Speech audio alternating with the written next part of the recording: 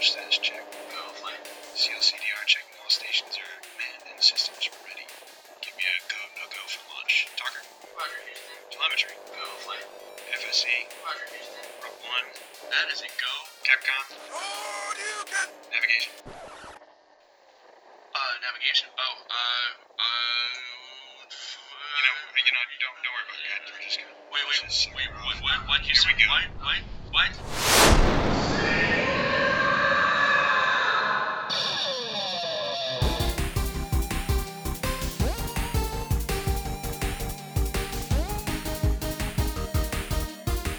Welcome back to Space Castle. It is your clubhouse and ours for all things nerdy.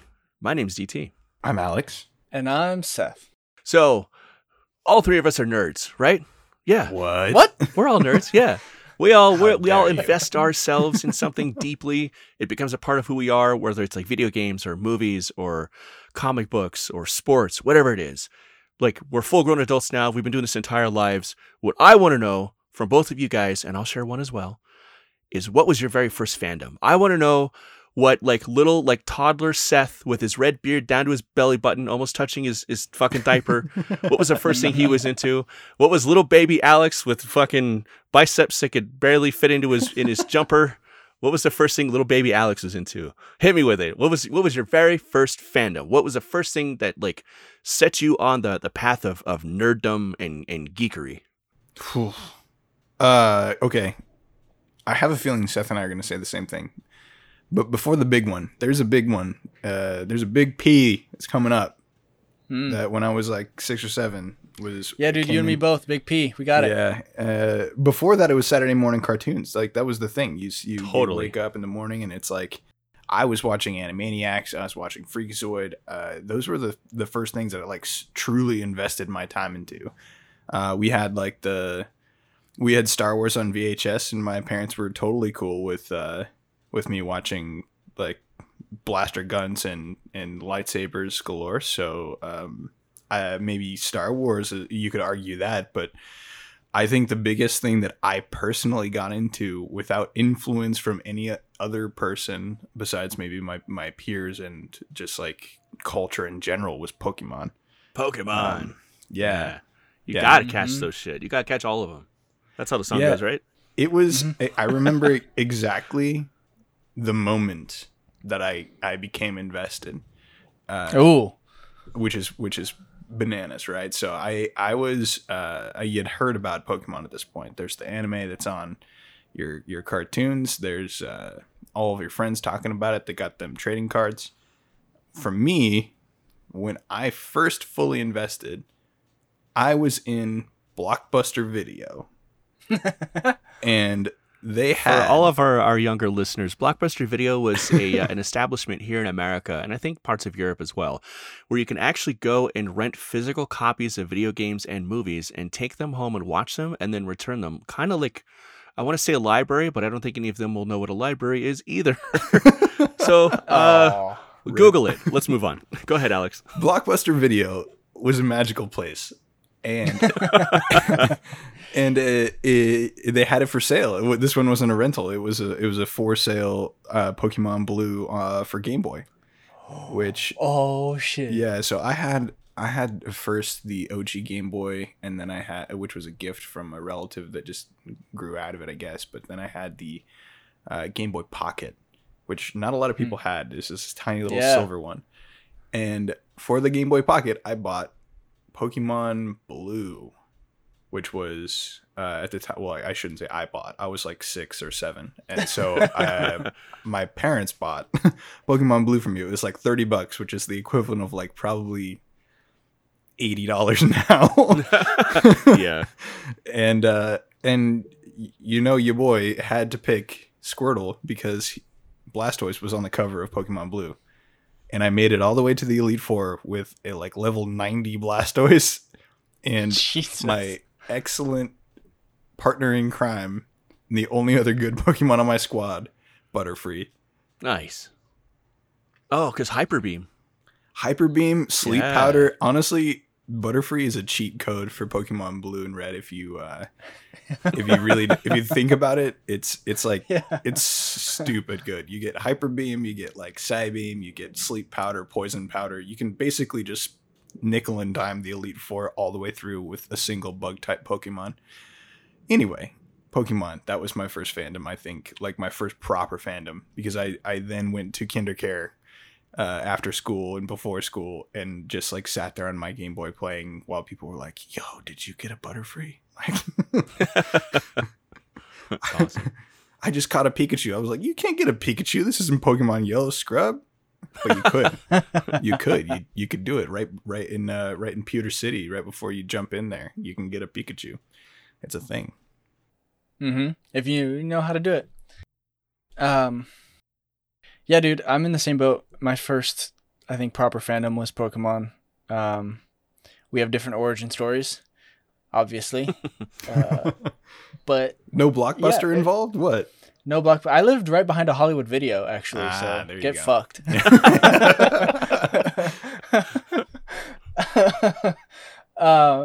Yeah, dude, it was much the same, right? Growing up with Tom and Jerry and, Wile E. Coyote and all of that fun shit. I didn't really get into Animaniacs until I was past my Pokemon point. Whoa. Yeah, it was like, I don't know, 9 or 10 before I first saw Animaniacs, which was a little bit unfortunate, but I think good because I got it a little more.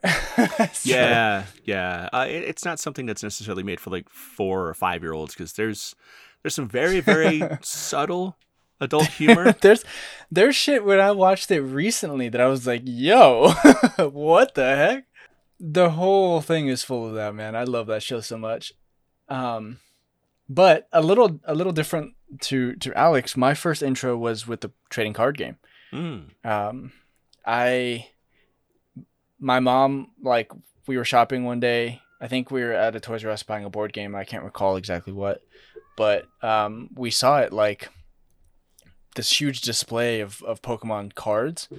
And she was like, oh, these look kind of fun. And somebody from work had mentioned to her. I remember this because I had this conversation with her before she passed a while, like a decade ago or whatever now. We talked about like what happened to my Pokemon cards and how I got into it and all that stuff. So I remember talking with her about it. A friend from work had like kids who were super into it or something, told her about it. So she's like, hey, do you want to try this thing? And we bought like I think the starter pack, which had like one card up, like showing through the package that you could see was like a really nice card. And then like, I think 3 like booster packs. But basically as soon as she was like, oh, look, this looks cool, I was in. It's like, yeah, that looks fucking awesome, actually. So you got into Pokemon because your mom was like, son, you need a hobby. Basically. My mom was so cool like that, man. That's dope. She was very much the artist of the family. So she was very, let's say, encouraging of my curiosities. Yeah. Where she was like, oh, you took apart our radio. Next time, let me know you want to do that, and I'll go to Goodwill and buy a piece of shit radio for you to take apart. That cost $4 instead of the $50 Exactly. one. Yeah, that's awesome. It was super dope. So trading card game.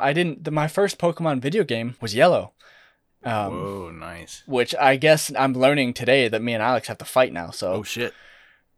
Hey, I liked Pokemon Yellow. I thought it was awesome because you go through the whole thing and you basically play the anime. Like you go you gather it is pretty Bulbasaur, good. Squirtle, and Charmander. But That being said, I got Yellow as a gift and then played through the whole thing and then bought Pokemon Red with my own allowance money because I thought it was a different game. Mm-hmm. I was a dumb child. But that Pokemon Red is where my nostalgia brain is like, this is my video game remembrance of Pokemon is from Red, not Yellow, even though Yellow was first for me. Yeah. Because I collected all the Pokemon. That's where I learned about the missing no glitch, all of that stuff. the missing no glitch. Yeah, man. Cinnabar Island. I remember this. And I had I bought a clear purple Game Boy Color to play it on. Classic. Like specifically. Classic. Yeah, I was like, I need like I'm tired of the little flip out arm LED light Yeah. thing that plugs into the side. So I got one with a backlight. They had those. Some of them. Some clever manufacturers Yeah. had some with like magnifiers on. Yeah, them yeah, too, that's- so you that's didn't have to, what like, the- squint so much. The Pokemon color I got had like the little slide over the screen like side lighting thing. Yeah. Because I was so fucking tired of it. I saved up for so long for that thing, but I bought it specifically so I could keep playing Pokemon Red like on road trips and shit easily. I remember so well. It's funny, like how many my parents recognized at the time. They're like, this is going to be a collectible thing. It's one of those Beanie Baby type deals. Yeah. So I had my first ever booster pack, just like a flat booster pack, nothing special about it, and it had Caterpie on the front. I remember because it was just like wild that I had cracked open this booster pack, got my first ever one, right? I remember this vividly. It's like the Harry Potter thing where like I can mark my life by these various moments. But I got my first ever Pokemon booster pack, and inside that, the holo, you get one inside your pack of like 9 cards or something, right? And my first ever holographic card was Blastoise, Fuck no off. shit. That's like which is magic. behind me right now on the bookshelf, probably worth a few $100s. Yeah. I've been meaning to check out. My dad has several like safes strewn about his house that we've accumulated over the years for like tax documents or whatever, right? You know, For adult the shit. apocalypse. Yeah. And heroin. And I'm 90% sure my binder full of Pokemon cards, which are triple of the entire 151. I had 3 of them for every card. Damn. Whoa. I think we still have it, and I think it's still in one of his safes. And I've been meaning to like look because, fuck, Dude. If you got some Shadowless Charizard up in there, you're talking about $500,000, man. I'm not kidding. They're $500,000 these days. first edition Holo Charizard. I had Brock's Charizard, which was like the weird Japanese one at the time. I have the special edition, like super limited Aztec, Mew card. Oh yeah. Remember those? I had 2 of those. Yeah. I was like, that Pokemon absolutely started my collector's obsession, and now I have hundreds of pins and every edition of books that I love, and like alternative covers to the comic book series that I subscribe to. Yeah. Like, It just gets in your brain, doesn't it? yeah, it's completely fucked up my whole life, really. In the best way possible. Okay, we've been talking about Pokemon for a long time. DT, tell us about your fandom. I'm fully invested in this, honestly. Like, I'm like, Seth, you need to go to your dad's house and like fucking pull I out those do. cards, because those things have never been more valuable than they are right now. Like, there's been like a huge fucking resurgence of like people going apeshit for these cards. Like, And I really want to. And that's the thing is I remember having triplicates and putting them in binders and squirreling it away separate from my regular like playing deck. yeah. Because it was I don't know, maybe early 2000s at that point where I was like, okay, people care about the shit and I have a full collection. Like, I'm going to save these things. Yeah. God, I hope I still have it. You That'd need to be go so take a look, choice. because we can just stop podcasting and quit our day jobs and probably all fucking retire on that shit if you're willing to Yeah. be generous. You can you could totally set us up, and also you could probably you could just create a separate YouTube channel and become an influencer just on the fact, like, look at my binder, wham. I might be able to afford like a 1-bedroom, 1-bath house in Seattle. Yeah. I don't know, man. You're gonna be cutting it It's close. just gonna be a stretch. I'll be square up with you. You don't want to spend all of that money at once. I'll have to check it out. But like I said, there's like several safes. We have like a couple large ones that my dad has for like his firearms, and then for like other shit. And then we have like smaller, like, I don't know, like file cabinet drawer sized safes, you know, Mhm. in a couple of places, like maybe storage units and stuff too. Like, I don't know. It's going to take some digging, but I can't imagine that they would have been gotten rid of. So Yeah. I know it wasn't there for the apocalypse episode because of baby, but if the apocalypse were to go down, I'm going to Seth's dad's house. 'Cause, apparently he's got the collateral I need, which are those minty Charizards. Yeah, dude, instead of like bottle caps like in Fallout, like the currency will be fucking Pokemon cards. Yeah. Yeah. How many water energy cards you need for this shit? The Gen Z currency is Pokemon cards these days. Awesome. DT, tell us about your fandom, man. Tell us, yeah. Okay, my fandom came a little bit earlier than your guys' surprise because I'm apparently the fucking grandpa of this podcast. My very first fandom, I was born in 1983. My fandom was born in 1985. It is a cartoon series that also spawned action figures, comic books, a couple of not great video games way back in the day. Actually had a reboot back in 2011, which was fantastic. It is motherfucking Thundercats. Oh yeah. Nice. Okay, so 1985, little toddler DT saw this cartoon which featured a bunch of like humanoid anthropomorphic lions and tigers and panthers and cheetahs and shit. Oh my. Yeah, right. And I immediately fell in love. The animation was okay. The voice acting was not okay. So legendary voice actors now. But yeah, it's a bunch of cats who look like people who are basically half naked in the first episode, and their planet is about to implode and explode, and they have to escape. So the group of them get together, and they're like the last sole survivors, kind of like a Superman type of situation where their planet is doomed, but they make it out, and they're traveling through space. They're in a hypersleep, and they crash land on what is called Third Earth, which canonically is actually supposed to be our Earth, but like the third like revision of that Earth. Like it's gone through like horrible cataclysmic events, so it's our Earth, but it's like the third surviving iteration of that. They crash land, and their arch nemesis, the mutants from another planet, show up and they wage war. And the big, huge, like inciting factor is the fact that this ancient being called Mum-Ra lives in a pyramid on Earth, and he's causing all kinds of fucking trouble because he wants the Eye of Thundera, which is the source of the Thundercats' power. It's a gem that is inset into the hilt of Lion-O's sword, which by rights, by ownership of it, he can claim the kingship of all the Thundercats. If that sounds convoluted, if it sounds like there's a whole lot fucking going on, there was a whole lot going on for like a fucking little kid's Saturday morning cartoon series. It was pretty fucking dense. It's nuts. It was weird as shit. It was really, I'm not even gonna lie, it was really fucking dopey too. But it was the 80s. Like it had rockin' fucking music. The animation, like the intro for the animation for the intro was just insanely fucking good. The rest of the show was like 2 frames per second type of shit, like really, really cheaply mass produced. But dude, like the fucking action figures were dope as shit. I mean, I was just running around the house as a little kid, just screaming Thundercats ho and like singing the fucking theme song, which is iconic now. But what fueled that fandom for me, which, you know, oddly enough, it's kind of like a shared thing for all of us, is collecting the action figures. So marketing gurus back in the 80s and 90s really knew what the fuck they were doing because they got us all hooked on this shit like fucking like crack cocaine. It's true. Well, that's why Disney's like, oh, I know what we should do. Action figures for anything that comes out nowadays. Yeah. Like, can we make a plushie out of this? No? All right. Well, it's not going to be something we support. No, well, that's actually incorrect. Do it anyways. Right.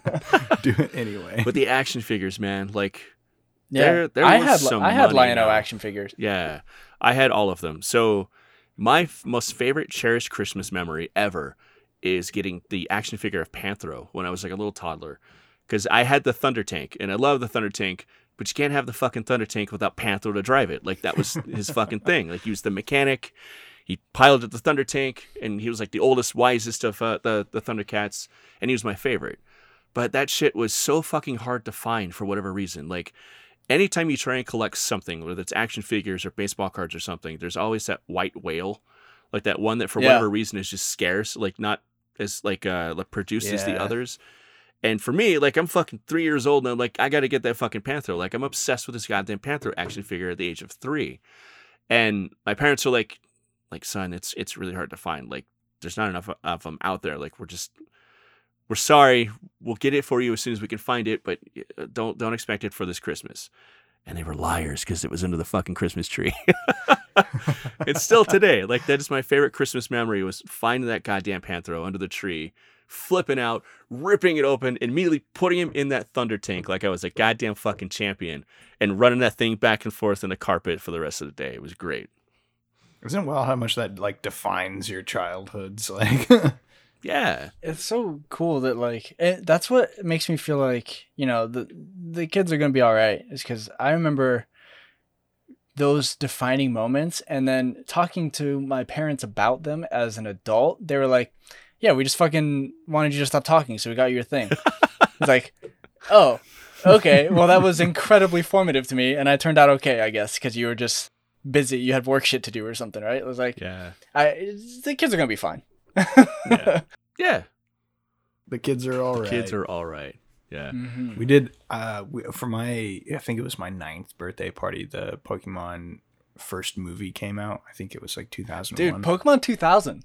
2000. Okay, 8th birthday. Sorry. Pokemon 2000 is actually legitimately a good film. And maybe we should break it down on another episode, but it's like I watched it a couple of years back again in a nostalgia haze, and it was like, oh man, I remember this film being like so good. It's going to be one of those like excellent in my memory, but it's a bad film.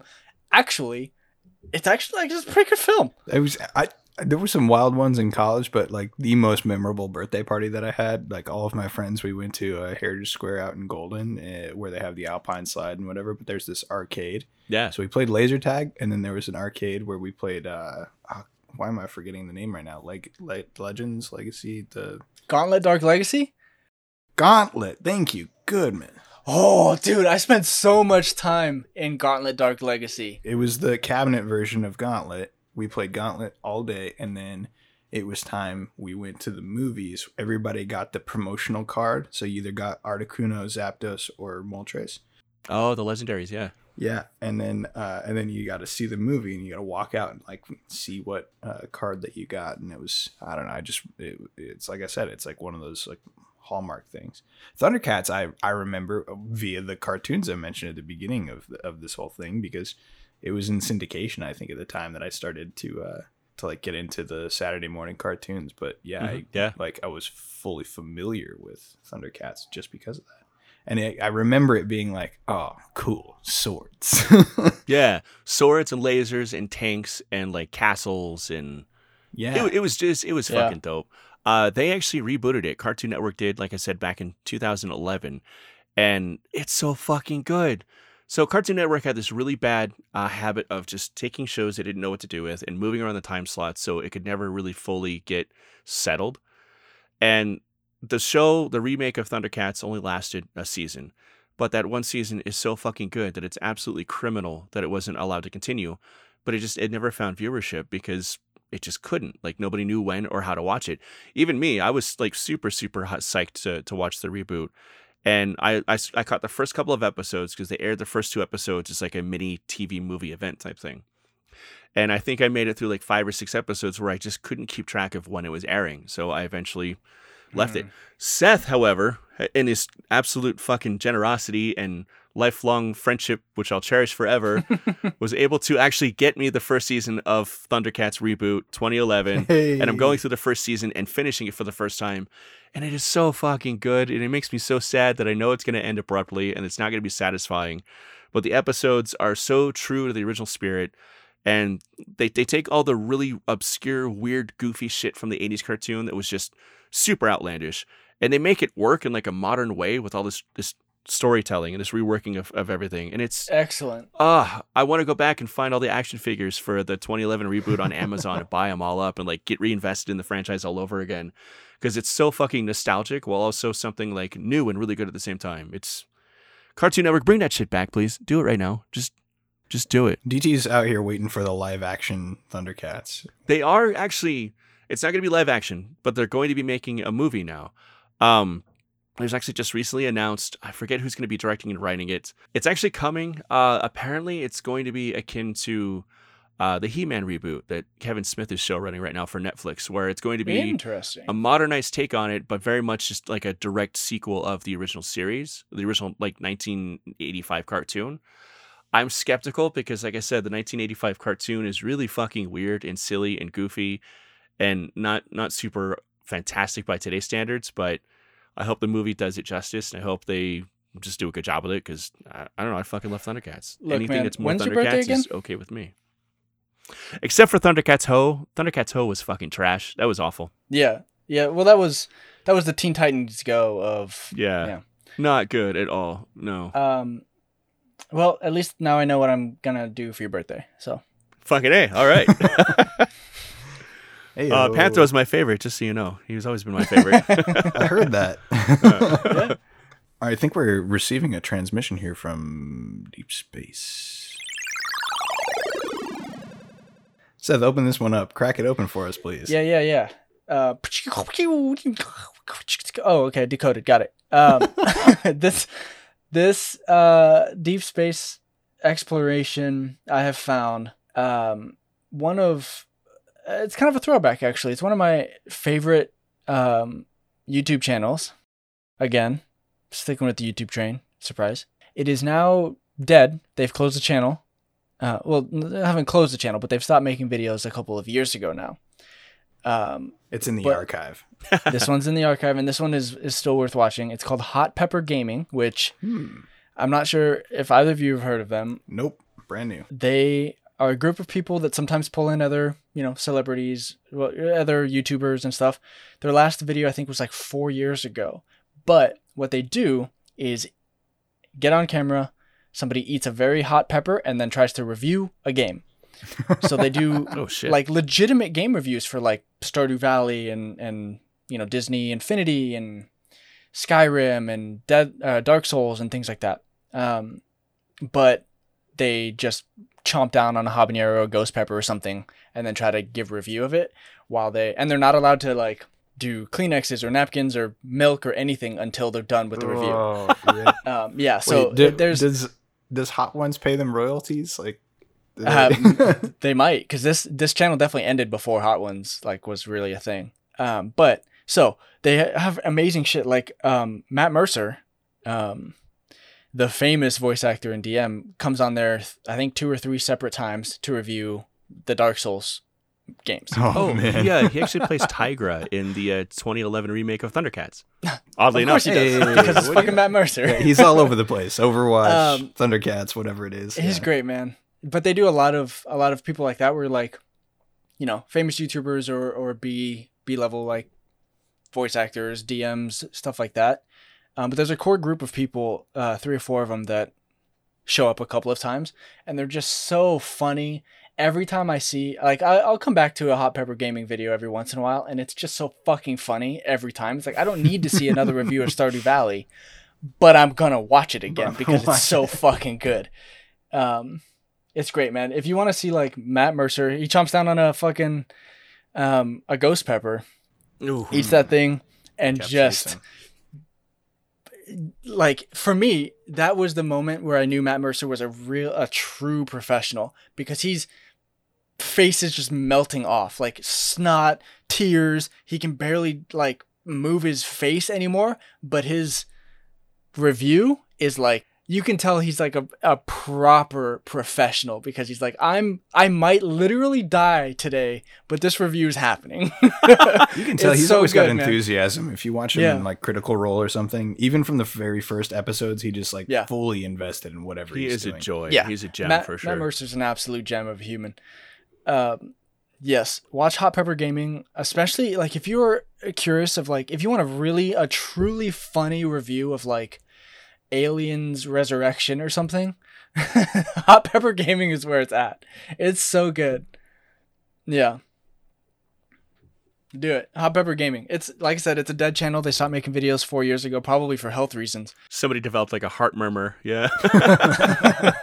Liability.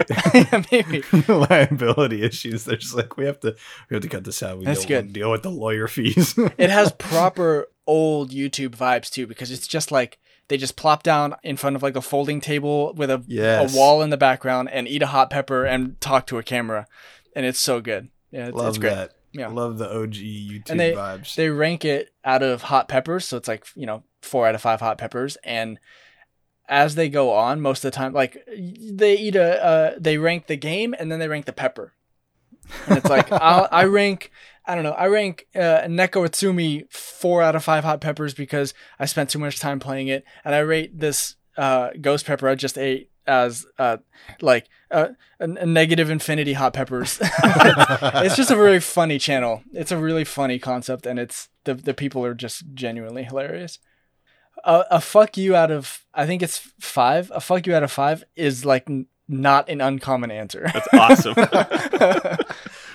Love it. It's great. Love it. Do recommend. Check it out. And I'm sure I'll post videos of them every once in a while in our Discord channel or something. But every time one will like randomly pop up on my feed if I'm like looking for an old game to play or something, I watch it and I love it every time. That's awesome. Right on. How long did it go for? Is it something I can like binge or like watch before bed or something like that? Definitely you can binge. They went for the videos are generally like 3 to 5-ish minutes. Sure. Yeah. I don't want them to suffer any more than that. Yeah. Yeah. But they made videos for years.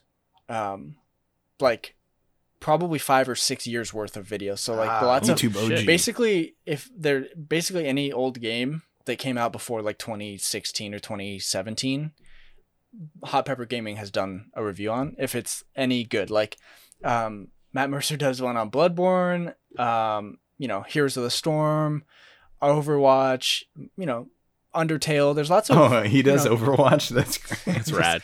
Yeah, there's lots of good shit, man. Fallout 4, Castle Crashers, and they bring in lots of like YouTubers as their people, so it's always Nice. always a blast. Awesome. Hot Pepper Gaming. Yeah, Hot Pepper Gaming's Scope fun, it. man. Hell yeah, dude. Scope it Yeah. out. We have a listener question, don't we? I hope so. We usually have one every week. I think so. Like historically, we've had one, right? We do. I've got that actually. You want me to throw it out there Yeah, for you guys? it's in the I chamber. do, Just I do. rip it, man. Yeah. This one comes from Rebecca. Thank you, Rebecca. Seth, before we get started, do you want to tell the people how they can send in their own questions? Yeah, man. Hit us up. Send us your favorite Hot Pepper Gaming review. Yeah. On Twitter at Space Castle Pod, or you can send us a long form review if you want to do your own review of a game and send it to us for some reason at spacecastlepodcast@gmail.com. Please do. Please yes, do. I would actually, We love I it. would deeply love that. Bite into a real good spicy Yeah. Scotch bonnet and I'm then review drooling a and video snotting on game. my keyboard as I type this. And then rate the pepper at the end of the email as like a sign off. Yeah. That's important. It is important. And rate and review us on your various podcast apps. Yes. Yo, dude, please rate and review us. We've been doing this for a little while now. We got a few listeners. If you would, it would help us out immensely, and it would just boost our egos and make us feel like kings. I do need an ego boost. It's been a long 18 months. You don't. It has been a long 18 months. Okay, so we got this question from Rebecca. Again, thank you, Rebecca. And the question is, which is better, a reboot or a remake? Oh, this is a good question. Yeah, let's establish It the is. difference between the two before we go Yes. forward. So Good plan. let's make sure we're all in consensus here, and hopefully we're approaching this the same way Rebecca would as well. A reboot is kind of, for example, what they've been doing with the Spider-Man franchise, where they're rebooting everything. Like it's totally different characters, especially with the brand new Marvel franchise, where they just kind of not went ahead with redoing the whole Uncle Ben thing. It's a reimagining of the entire universe, like from top to bottom. Much like the Thundercats remake. Everything is coming together thematically for this episode. It's like fucking magic. Thank you, Rebecca. The Thundercats remake in 2011 was a complete reimagining. It's got the same characters and very, very, very, very loosely the same premise, but everything has been reconstructed and modernized, and it's being told from an entirely different angle. A remake is when you take an existing property like, I don't know, like Disney's Beauty and the Beast, which actually was the first animated movie to ever win the Oscar for Best Picture, and you just retell the whole fucking thing, like almost dialogue word for word, just so you can, just do it, just so you can update update the it. visual effects or make it live action or whatever. Exactly. But it's essentially the exact same story being retold, just from a slightly different angle, as opposed to a complete reimagining. I don't think we're gonna have much dissension here. I don't know. Rebecca teed us up, and this is his softball is lobbed my direction. I'm ready to wind up and crack it out of. All right, Babe Ruth, It's a fucking reboot. swing. Reboot. Give me a reboot. Give me Yeah. something new. I'm gonna take the traditionally engineer scientist point of view and say that it depends. Yeah. All right. All Well, right. here's my standpoint. Give me something new. Like I want I disagree. every now and then. Okay, you've got to have a perfectly written story, which happens very, very rarely. Mhm. And the word "perfect" a lot of people have a problem with. So let me revise that and say you have to have a very well written story in order for it to justify a remake. And even then, I want something new, because if it was so well written in the first place, there's no reason for you to revisit it and make it new again. Yeah, I tend to agree with you there. I think that reboots. Here's the thing. Okay, Here's the thing. here's the thing. Here's the thing. Reboots Tell me the thing. are fucking tired. I am so just tired of rebooted franchises. Yeah, but the remake thing is getting really old now too. And it's mostly Remakes Disney doing it, but yeah. are Disney thing. Remakes don't happen as often, and when they do, they're harder to justify. Which means the people making them have to have one, a very good reason to do it besides just money.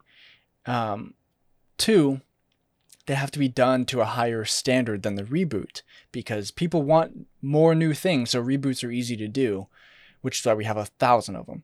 Remakes are much harder, which means they have a higher floor of proficiency available, which is why Disney is one of the only people that are making remakes of their old movies, because they're very, very difficult to do, and very difficult to do well, and hard for people to enjoy, all of the stuff. So remakes tend to be of a higher quality, in my opinion, than reboots, which reboots have such a nasty habit of just feeling like a cash grab.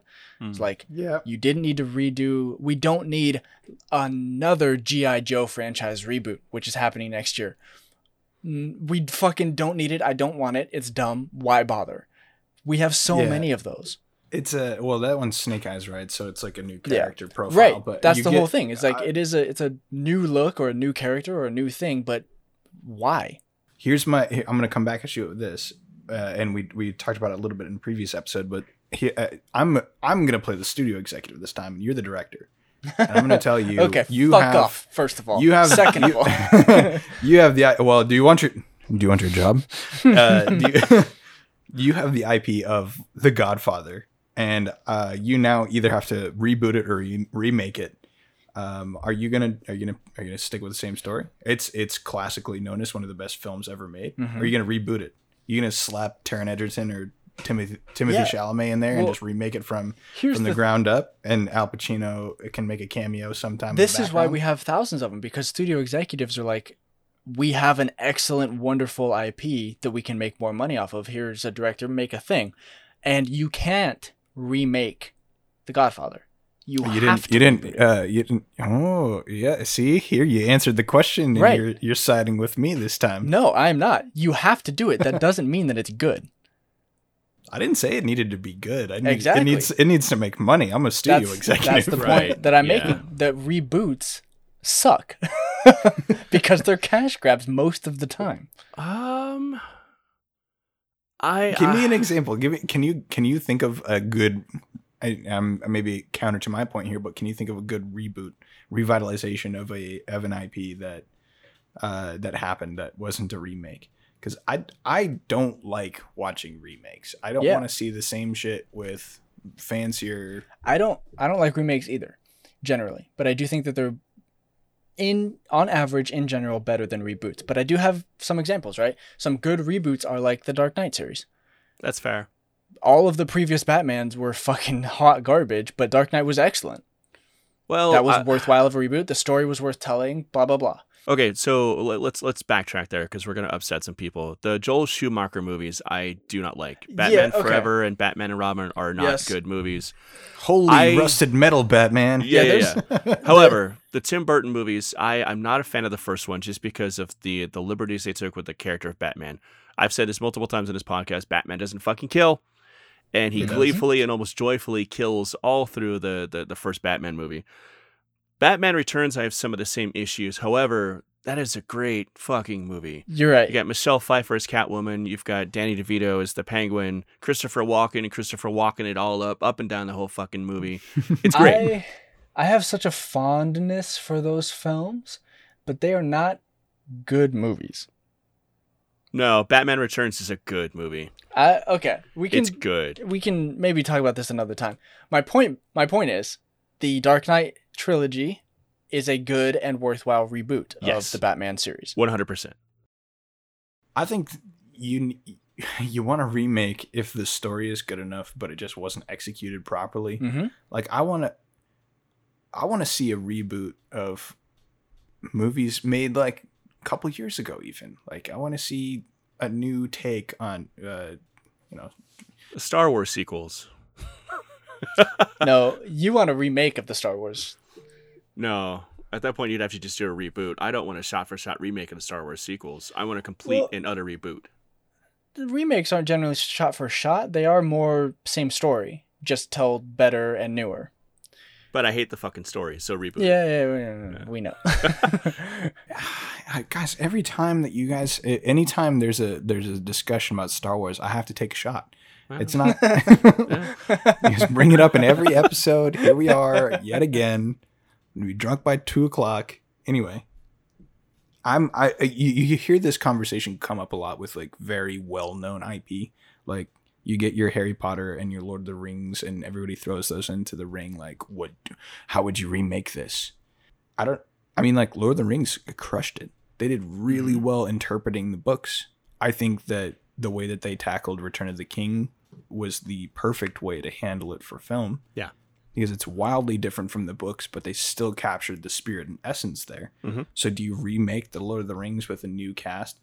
It's only been 20 years, but you get my point, right? Like, people have already been talking about what will happen when they remake Harry Potter.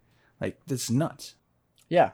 Well, I think that there's a few paragons like Harry Potter and Lord of the Rings and stuff that Godfather's another one that will... Everybody talks about what to do about remaking them because they're so like impossible to imagine a remake of. Yeah. I think there's a few of those pinnacle points that just won't be remade. I hope, at least not for another 50 or 100 years, right? Like a couple of generations go by. Like that's why you haven't seen a remake of like Casablanca, because it would be timeless. It would be pointless to try. Yeah. Whereas a remake of Beauty and the Beast is another one that would be kind of pointless to try, except if you make it live action, which has merits. It turns it from, you're a movie to a stage play, effectively, right? And that is interesting, but you can't go the other way. I will say, though, that there is a hill that we have crested and gone over in the way of special effects that warrants remakes to be made. I still stand in the reboot camp. I want new stories, but I want to see. I would lose my shit if there was a Master and Commander remake.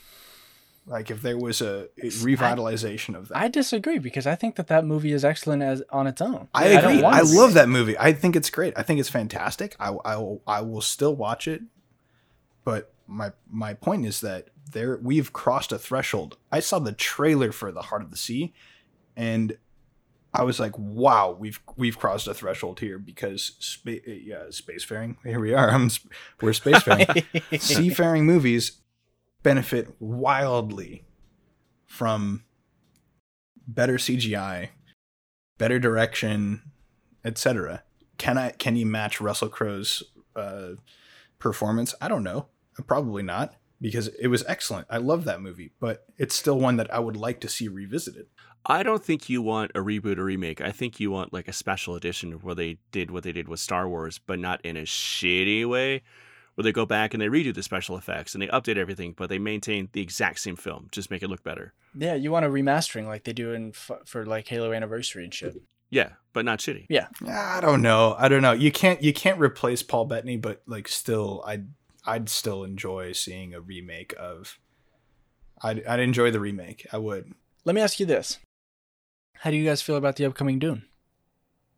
I'm hyped. Hype levels are woo up here. It's a But yeah. remake.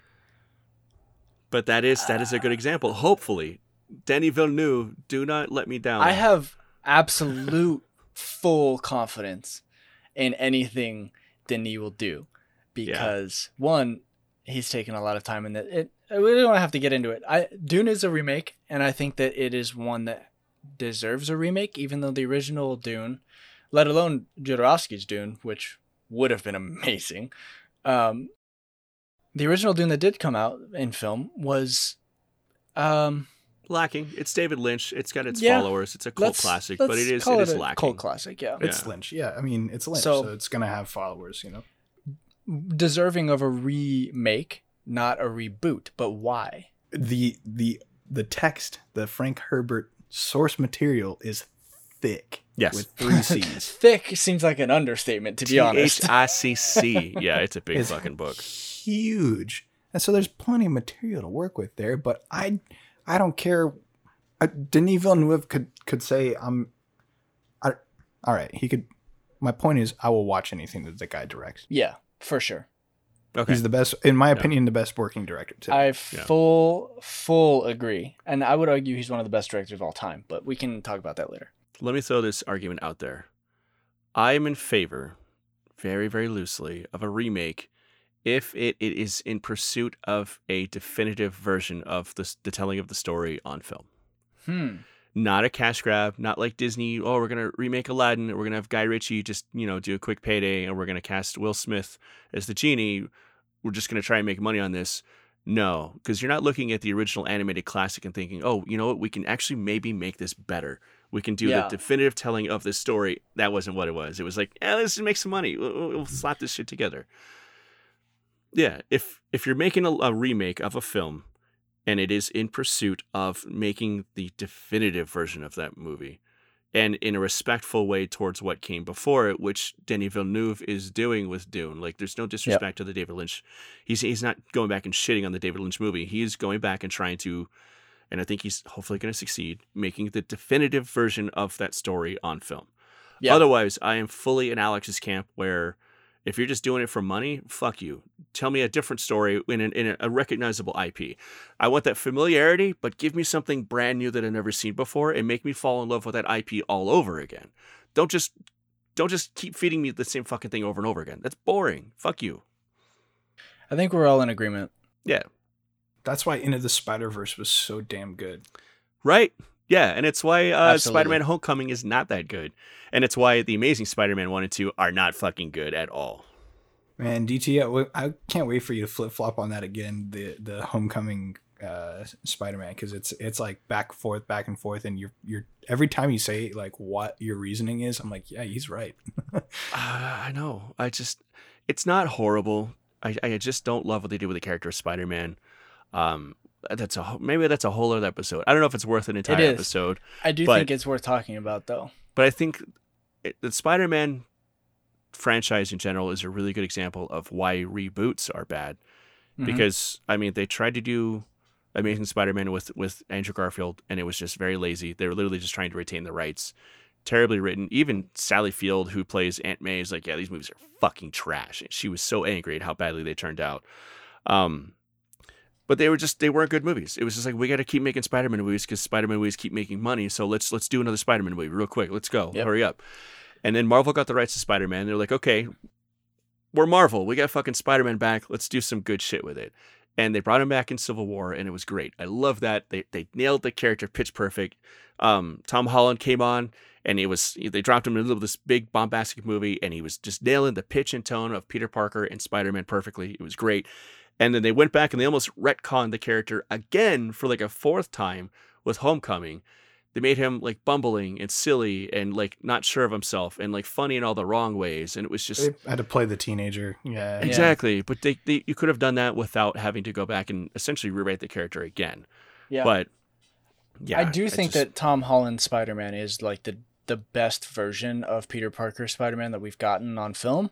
Arguably. Sure. I agree. I agree with for that. sure. But I agree with that. But you don't go through the traumatic event. We're gonna end up. This is gonna be a Spider-Man podcast. You don't go through the shit that Peter Parker does, and you're still like a bumbling teenager. Yeah, Like, Exactly. He's 6 months on the job and the part of Homecoming. He's a superhero. Yes, you want to show that he's like still human and has his teenage phase, but he's like you said, he's not a bumbling student. right. It's one of the only things I actually liked about the Amazing Spider-Man. They made him too cool. Yeah. Peter Parker was like, they made him more snarky and sarcastic and like, Yeah. he's a cool skater kid and just didn't give a shit about anything else. He And wasn't humble. he was a hipster, but he wasn't humble. Yeah, he just like, yeah, all right, that Peter Parker had been through some shit, but he was too cool. Yeah. Yeah.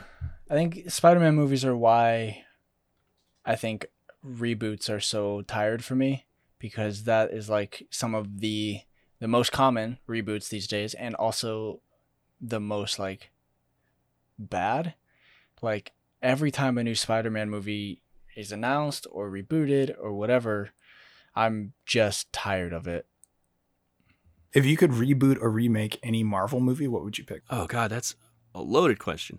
I would totally go back and reboot the Spider-Man franchise within the MCU completely, because I'm just not satisfied with how it played out. They cut too many corners when they shouldn't have cut corners, and they did it out of goodwill. Because the two things people always say is like, how many fucking times do we have to see Uncle Ben get shot and killed in a Spider-Man movie? Mm-hmm. How many times do we have to see Bruce and Martha Wayne get shot and killed in a Batman movie? Yeah. But when you're doing a reboot, there are certain cornerstones that you have to include out of a certain level of obligation, because it establishes that character, it grounds them within the universe they exist in, and it creates the motivation. Peter Parker's motivation in the MCU, I absolutely fucking hate, is impressing Tony Stark and trying to become an Avenger and also trying to win the girl. None of his motivation stems from what happened with Ben Parker and losing his uncle and the lessons he learned from him. Like, the character is fundamentally flawed and broken from the get-go, because we just don't have that foundation. And it's tedious to have to go back and do it again for, a third time, a fourth time? But you gotta fucking do it, because otherwise, like, your Spider-Man is just swinging in the ether, no pun intended. Like, he's just floating around like this. Yeah. There's no heart to the character, and his heart is Ben Parker. You gotta have it. It sucks, but you gotta have it. I would redo the Incredible Hulk. Oh, fuck Well, yes. Fuck yeah. of course. My dude. Yeah, Yeah. you gotta. Especially You gotta. because Mark Ruffalo as Hulk in general and Banner is So fucking absolutely perfect. Yeah. And I tend to like Ed Norton and all the things. And I liked him when the movie came out, but Ruffalo is just so much miles better of casting. good. Yeah. And the like quiet contemplation and melancholy that he brings to Banner, Yeah. I would love to see a remake of the original like intro Hulk movie with that Banner. Yeah, I think it's just a missing movie. You Yeah. just didn't Yeah. get it. That's true. So I know people consider like the Incredible Hulk as part of canon in the MCU, because there is that cameo by Thunderbolt Ross and even Tony Stark. Mhm. But for me, I honestly kind of consider what they did with the Hulk as almost a reboot from the Avengers on. Totally. And I know Joss Whedon's name is kind of tainted right now, and there's a lot of shit going on with him, and it's probably going to bite me in the ass for saying so, but I think Joss Whedon is the one guy out of all of the Marvel directors and writers who has actually understood Bruce Banner and the Hulk completely. And I think that soft reboot they did of the character in the Avengers is easily the best Hulk we've ever seen committed to film, and I think it probably will be. Even from going on from the Avengers, it's still the best iteration of Hulk we've ever seen. Like, Yep. I'm not Fully a agree. fan of, and I don't want to go over long in this podcast, but I'm not a fan of the idea of the Hulk and Banner being two separate entities battling for the same space. I've always much, much preferred the idea that Hulk is just Banner and is most primal and just angry and rage-filled. And it generates more fear of the Hulk within Banner, knowing that is him. It's not like an entirely different entity that exists in his head, pops out whenever it wants to. It's like, this is me. Like, this is This is like the dark side of my exactly. own self. And Joss Whedon got that. Whereas I don't remember who wrote or directed the Incredible Hulk movie, but that guy didn't get it. And no subsequent MCU director or writer has gotten it since. But I fully agree. I would love to see a full franchise of the Hulk with Mark Ruffalo with that same mindset of Banner and the Hulk being the same person, not separate entities. I hate the fucking split personality thing. I always have. Always have. It's not Jekyll Hyde. I mean, like I like this is the darkest version of myself. It's more psychologically interesting. Yeah, it's facets of a personality, and that's more interesting than Jekyll and Hyde, which is what most of what we get. Which, is okay. It's not bad because I think that's closer to the source material, but it's less interesting. It is. Yeah. Alex, hit us with the one you would remake, and then let's close this out. I don't know. I remember liking most of the early Marvel movies, and then the first one I think that I really just disliked was Thor: Dark World. I like Thor: Dark World, but I get it. I know it's not for everybody. It's got it. What I do think it did well was bridge the comedic gap, because you couldn't have really Thor to Ragnarok without that bridge. Yeah. But I didn't appreciate the humor in it. I thought it was really misplaced. I thought it was clunky. Mm-hmm. I think the Loki-Thor relationship displayed was just kind of like bizarre. They didn't handle it well, I don't think. I think the story was there. The performances were there. Maybe it's like something on the cutting room floor that I just didn't like, the editing perhaps. Maybe. But I loved Ragnarok, and I thought Thor, the first one, had great moments. Thought it was a little dull. It was a little flat because it was out in like New Mexico or whatever. And it was early Marvel where they were still kind of finding their feet. And Thor was a tough character to try and tackle in the first place anyway. Absolutely. And the set pieces were bland, and they were supposed to be, because that's a good way to highlight the eccentricity of a character like Thor, as you take him from one realm into the other. And in Midgard now he's he's this like very strange character, and those are some of the best moments, in the diner scenes, those kind of things. And Kat Dennings kind of playing off of that humor. But that shouldn't be those shouldn't be the things that I remember from the Thor movie, it should be something totally separate. And then Dark World I thought was just like another decline, and there was this valley, and then Ragnarok just blew it out of the water. Oh yeah, Ragnarok is amazing, and I don't think anybody disputes it.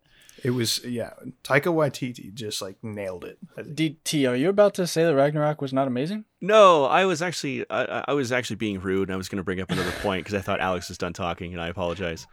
I fucking love Thor Ragnarok. I'm just going to throw this out there because we need to wrap up this episode, and I want to be the person who gets the last word. I'm kidding. The Iron Man movies suffered a massive valley as well, where the first Iron Man was fantastic. Iron Man 2 is kind of shitty, and I hate Iron Man 3.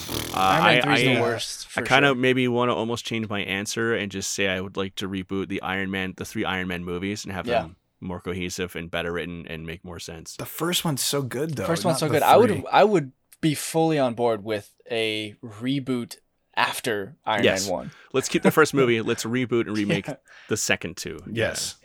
I was going to say Iron Man, the first one, it's in my top 3 for sure. Marvel movies, maybe top 2. So good. Yeah.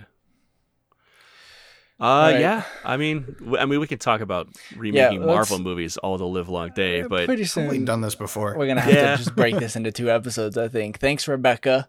Yeah. Thank you so much, Rebecca. This is an excellent question. That's holy shit. It's taken up more than half this podcast now. So, guys, we love you guys for sending in these questions because they make for such great conversations and great debates. And so far, none of you have managed to ruin the friendship the 3 of us have, or cause us to quit this podcast.